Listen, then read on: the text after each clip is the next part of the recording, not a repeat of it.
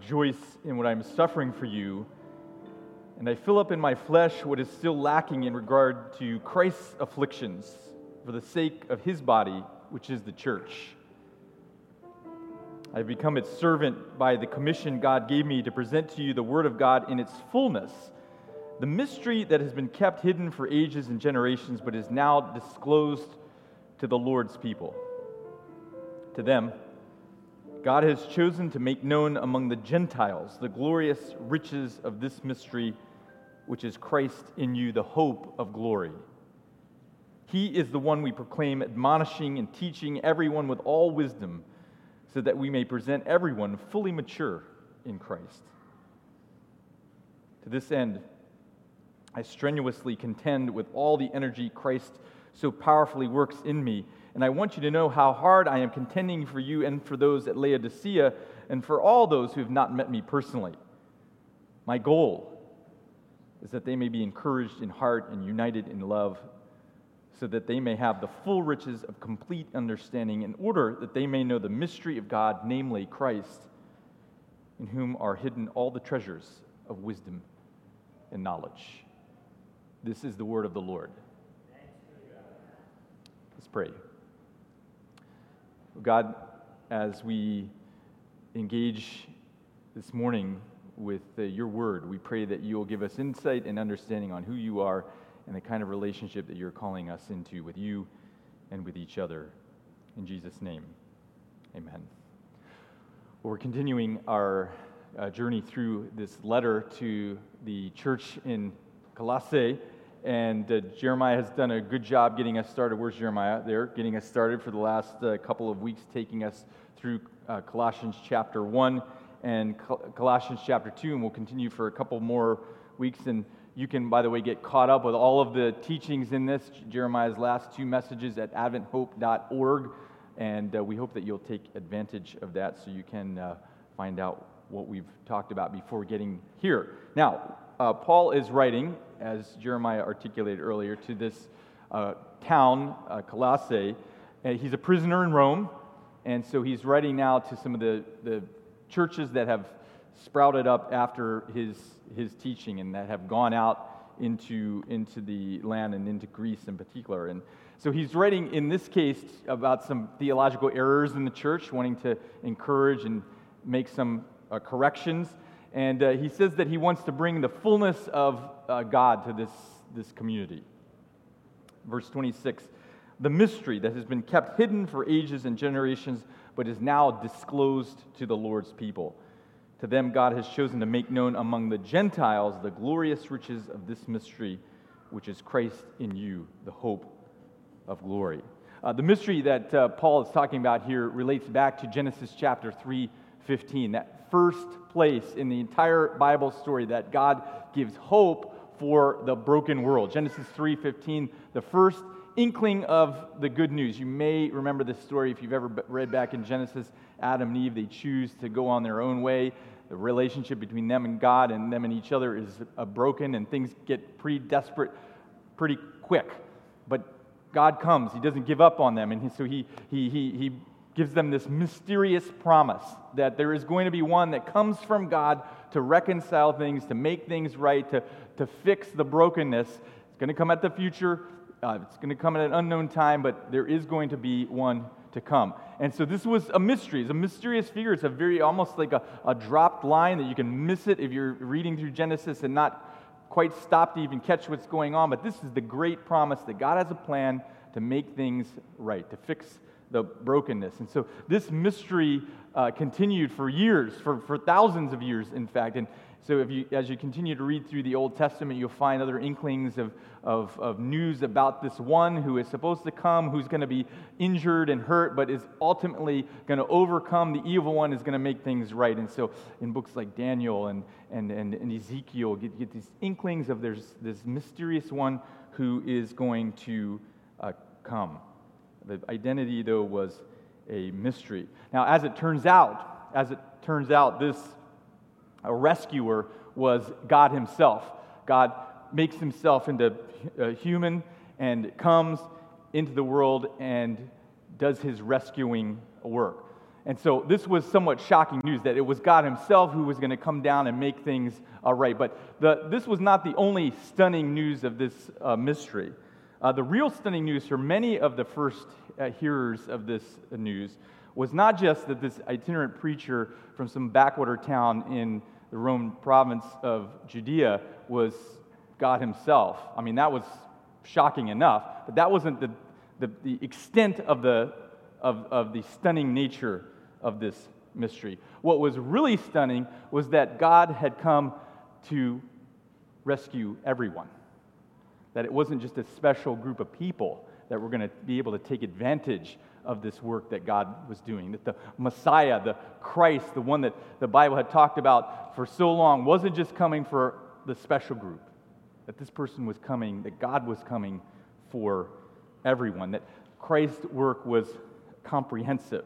It wasn't just for the special. It wasn't just for a religious group. It was for everyone. Now, Paul keeps in Colossians here, keeps using this metaphor of wealth. That God is so wealthy that he has riches that are just overflowing. The idea is that you go into his house and every room is just filled with riches, and there's so much, and he has so much to give away that he doesn't just give it away to his kids and his family, but he has abundance of wealth for everybody. For everybody. Everybody gets to take advantage of this wealth. It reminds me of Robert Smith. You may remember back in May while he was finishing his commencement speech at Morehouse University, he announced to the graduates that all of their college debt was going to be forgiven, that he was going to pay for their college debt. Wouldn't that be amazing? Wouldn't you, and who here is still paying college debt? You know how long I've been out of college? I know. If some of you still paying that debt, I'm glad to see I'm not alone. There are others. Smith said, all of you, I mean, I mean, it's already exciting. You're graduating from college. All of your debt, $90,000, $100,000 worth of debt, wiped away in a second. $40 million it costs, and now he's worth like $5.6 billion. So but still, wow, what a thing. He has riches. See, he has riches, and he has decided that he's going to use his riches to benefit other people. This is the picture, though, of God. That God has so many riches, so much at his disposal that he's going to give to everyone, not just to those who identify themselves as his family. Everybody gets to take advantage of this. And so Paul keeps using this metaphor of glorious riches. Now, while this idea of God becoming man, coming with riches for everyone, seems like universally good news, the reality is that there were those that were less than happy about this idea of everybody getting to take advantage of God's work in Jesus. Particularly those who felt like they had a special relationship with God. Those people who felt like all along they were like kind of extra special in close connection with God. The idea that suddenly everyone was now included in this work that God was doing was a little bit discouraging. And so we see this in Jesus' engagement with the religious leaders of his day. Leaders who were obsessed with the uniqueness of their own religious order and their own ethnic identity. It made them very uncomfortable that now everybody was included. Everybody, in a sense, was special. That was a little bit disturbing.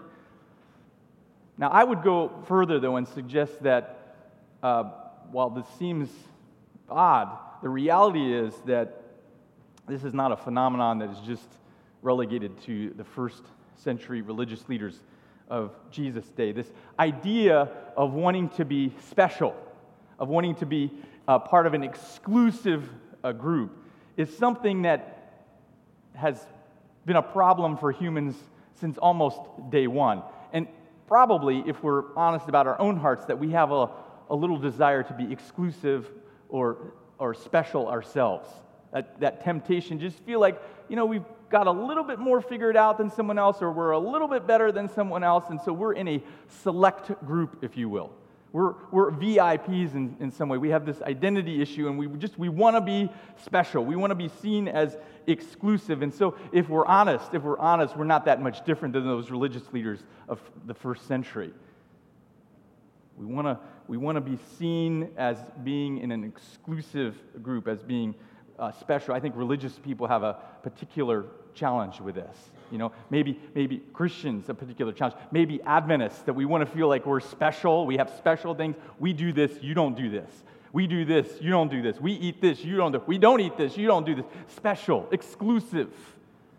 Something that excites us about that. But Paul is like, God has such riches that it covers everyone. Everyone is invited into this work that he is doing.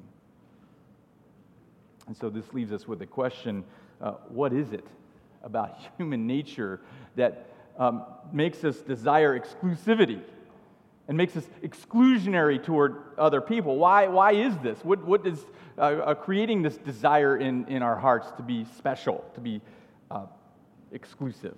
I think there are a number of responses to this. I have a couple to share with you today. Some of them may be more benign than others. Firstly, I think we get excited about being in exclusive groups or excluding other people because we have preferences toward certain things. I mean, there are things that we like that other people don't like, and that leads us to exclude other people. We just have preferences, and we're like, I'm going to congregate with the people who do the same things that I do, and we become maybe even subconsciously exclusionary. So we hang out with all the same people, we listen to all the same arguments. This is a huge problem on social media where you live in the bubble. We're talking about the problem of the bubble. You only hear people who you agree with. And this creates all kinds of challenges, and this is exclusionary. We gravitate toward those who are like us, and so this could be benign, it could not be benign, but oftentimes it's not something we necessarily think about, and so we have to think about that. We exclude because we have preferences, and this is part of this desire, again, consciously or subconsciously, to be exclusive. Secondly, we exclude because we fear scarcity, right? You exclude because you feel scarcity. There is only so much of this in the world, and there's just not enough for everybody, and so we have to be exclusive. We can only let these people in. We can't give it out to everybody, or there's just not enough. So scarcity this happens certainly in world economics, even in spirituality. We can't let everybody in. If everybody is in, then we're not going to have enough. Of course, this is literally the opposite message of the one who has great wealth, who has enough for everybody. There is no scarcity. Even in some practical things, this scarcity model is somewhat in question. Did you know this? I was reading this article in The Atlantic.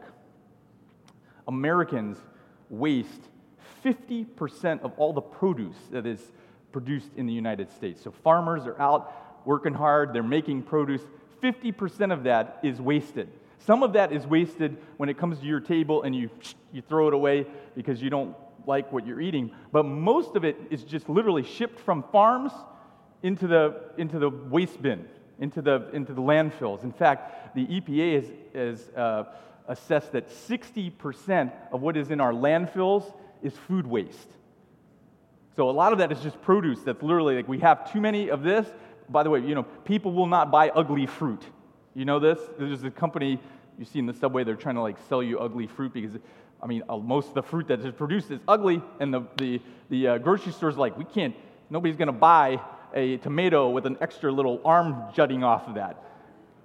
Would you buy that? You should buy that. Go buy that. Come on. So all that ugly fruit, where does it go? Into the landfill. Scarcity. There's not enough food. There's plenty of food. 50% of what we produce is in landfills. How about land? Scarcity. Not enough land. Not enough places for us to live. If everyone, this is another article, if everyone lived as densely as we do here in Manhattan, the entire human population could live in New Zealand, the island country of New Zealand. Everybody lives like they do in Manhattan, like we do here in Manhattan. How many of you live in Manhattan? Some of you. Okay. Just everybody, come live like we do in Manhattan. We can all take over New Zealand. Okay, I know what some of you are thinking. I don't want to live in Manhattan. I don't want to live in a tall building. right? I know some of you want a backyard. Some of you have a backyard. Okay, so how about this? If everyone lived as densely as people do in New Jersey, the whole human population could live in Russia. We could all live inside the boundaries of Russia. We just have to live it like they do in New Jersey. Anybody here from New Jersey? You guys think, Mike, you have a yard, right? You can have a yard. We're all moving to Russia. We fear scarcity. We were afraid that there's not enough in the world, and so we have to protect ourselves. Or there's not enough of God things to go around, and so we can't let everybody in. If we let everybody in, there's not going to be enough for anybody. It doesn't work. It's not how it works. And so we're exclusive because we fear scarcity. And finally, we are exclusive. We exclude because doing so makes us feel better about ourselves. There's something really, really inside of us that makes us feel good when we are special. When when we are identified as being unique in a particular way, we feel privileged. I mean, have you never been in a VIP section? This is my favorite. Have you ever been in a VIP section of whatever, and then they realize that you shouldn't be there, that you're not actually the person they thought you were? That's happened to me. Here, come sit over here at this table. Oh, I'm sorry. That wasn't you. Let's go. That's like the word. No, sorry. You get kicked out of the VIP area. That happens to me all the time. They kick me out of the VIP area.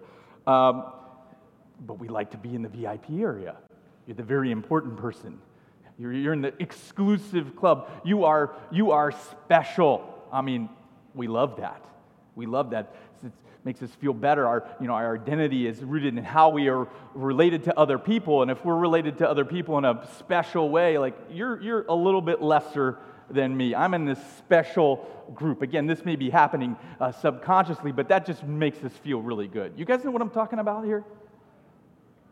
So we exclude because it makes us feel better to be an exclusive club. Again, this happens. I hate to say this, but this is a part of the church life too, right?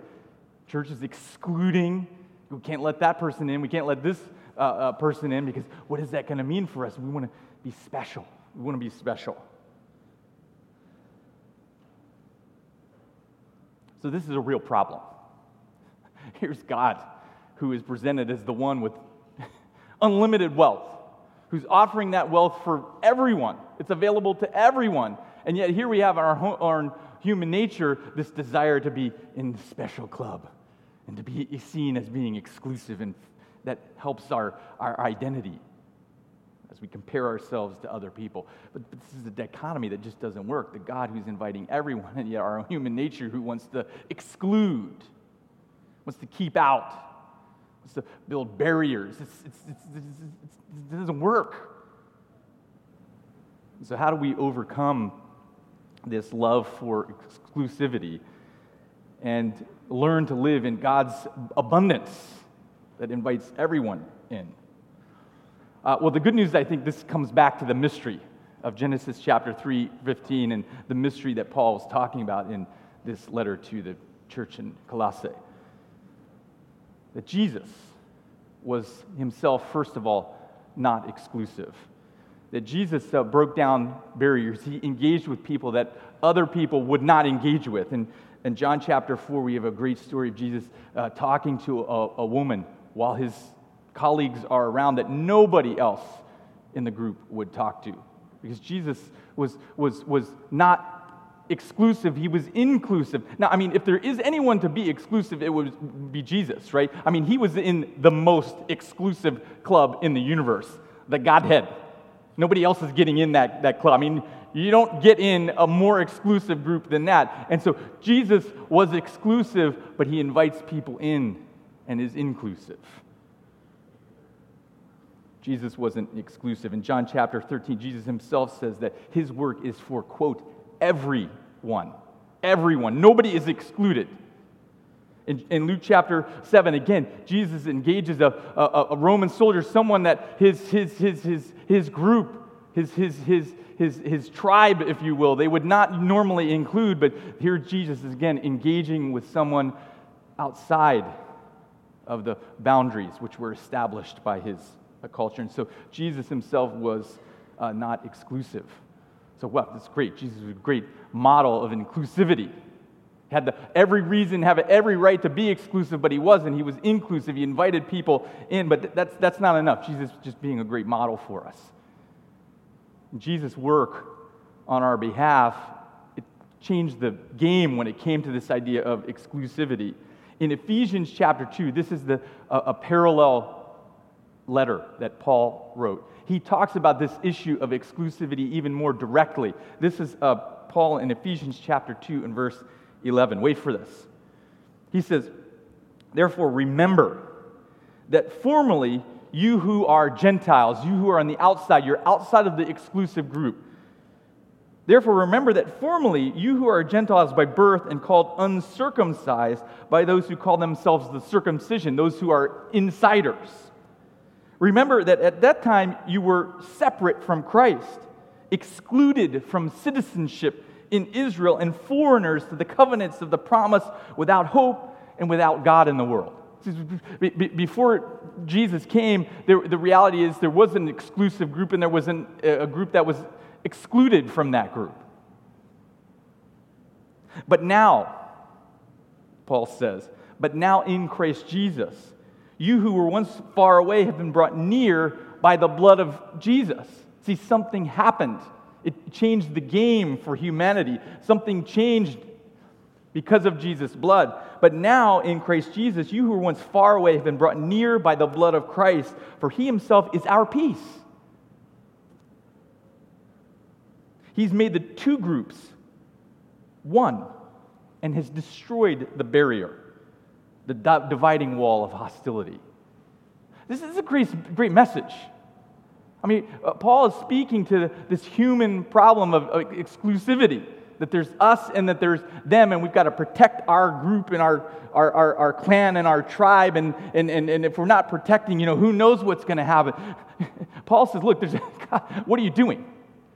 There's enough for everybody. Quit being foolish. The door is open for everyone. And in fact, when Christ came and died, his blood opened the door for everyone, and now everybody is in. There should be peace because we are all united. He himself is our peace. He's made the two groups one. He's destroyed the barrier, the dividing wall of hostility, by setting aside in his flesh the law with its commands and regulations. His purpose was to create in himself one new humanity. But isn't that what we need today? A new humanity? A humanity that doesn't evaluate each other by race or ethnicity or where you were born or what political system you happen to grow up in.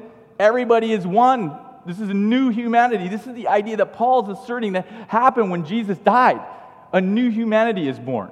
Not just new people, not just new individuals, but a new humanity, a new group, people who are united in love. That barriers, that walls are torn down. This is Christianity.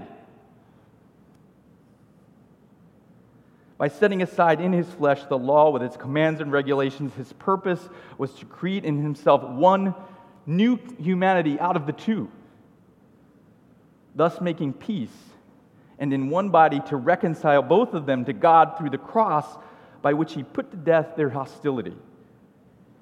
He came and he preached peace to you who were far away and peace to those who were near. Everybody got the same message of peace. Didn't matter which group you were in. For through him, we both have access to the Father by one Spirit. Consequently, you are no longer foreigners and strangers, but fellow citizens with God's people and also members of one household. I'm not making this up, by the way.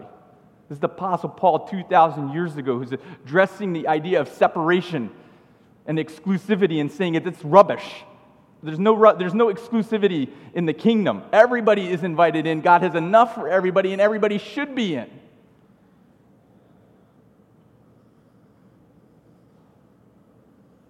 Through him, we both have access to the Father by one Spirit. You are no longer foreigners and strangers, but fellow citizens with God's people and also members of his household, built on the foundation of the apostles and the prophets, with Christ Jesus as the cornerstone. See, the church is designed as a place where everybody is included. And the foundation of that community is on the cornerstone of Jesus. That because of his blood, this is possible. Before there was exclusion, before things were operating in regards to the evil nature of this world, and there was exclusion in that. But when Jesus came, it changed everything, and now everyone can be one. No more separation. No more exclusivity based on the things that we think are important. In God's eyes, what makes a person special isn't their ethnicity or the place that they were born, or again, what political system they happen to grow up in. What makes a person special is whether they are willing to embrace God's work on their behalf. And if you embrace God's work on your behalf, which is open to everyone, you are in. It's the wealthy guy who's got all the money in the world and is inviting for your debt to be paid. Hey, college students, I can't imagine that any of those college students at Morehouse thought for a moment and said, I don't think I'm going to take that. I'm not going to take that debt abolishment.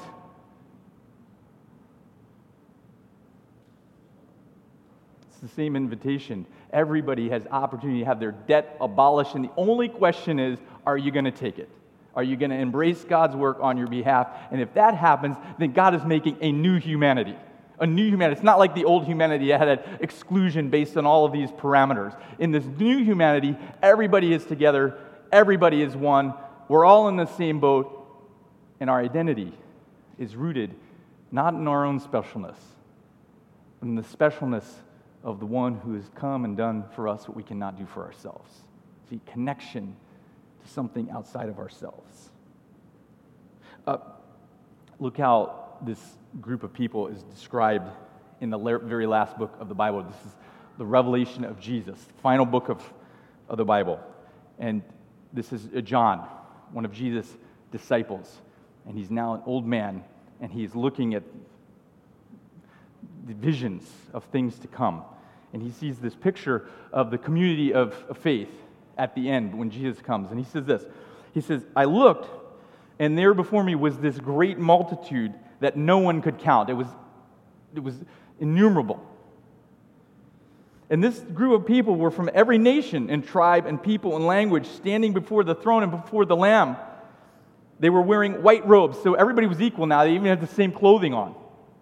There was no exclusivity. It was like, oh, that person's got that on, that person's got... No, everybody gets like the most basic thing you could possibly wear. Everybody is wearing that. They were wearing white robes and were holding palm branches in their hand, and they cried out in a loud voice, salvation, rescue belongs to God.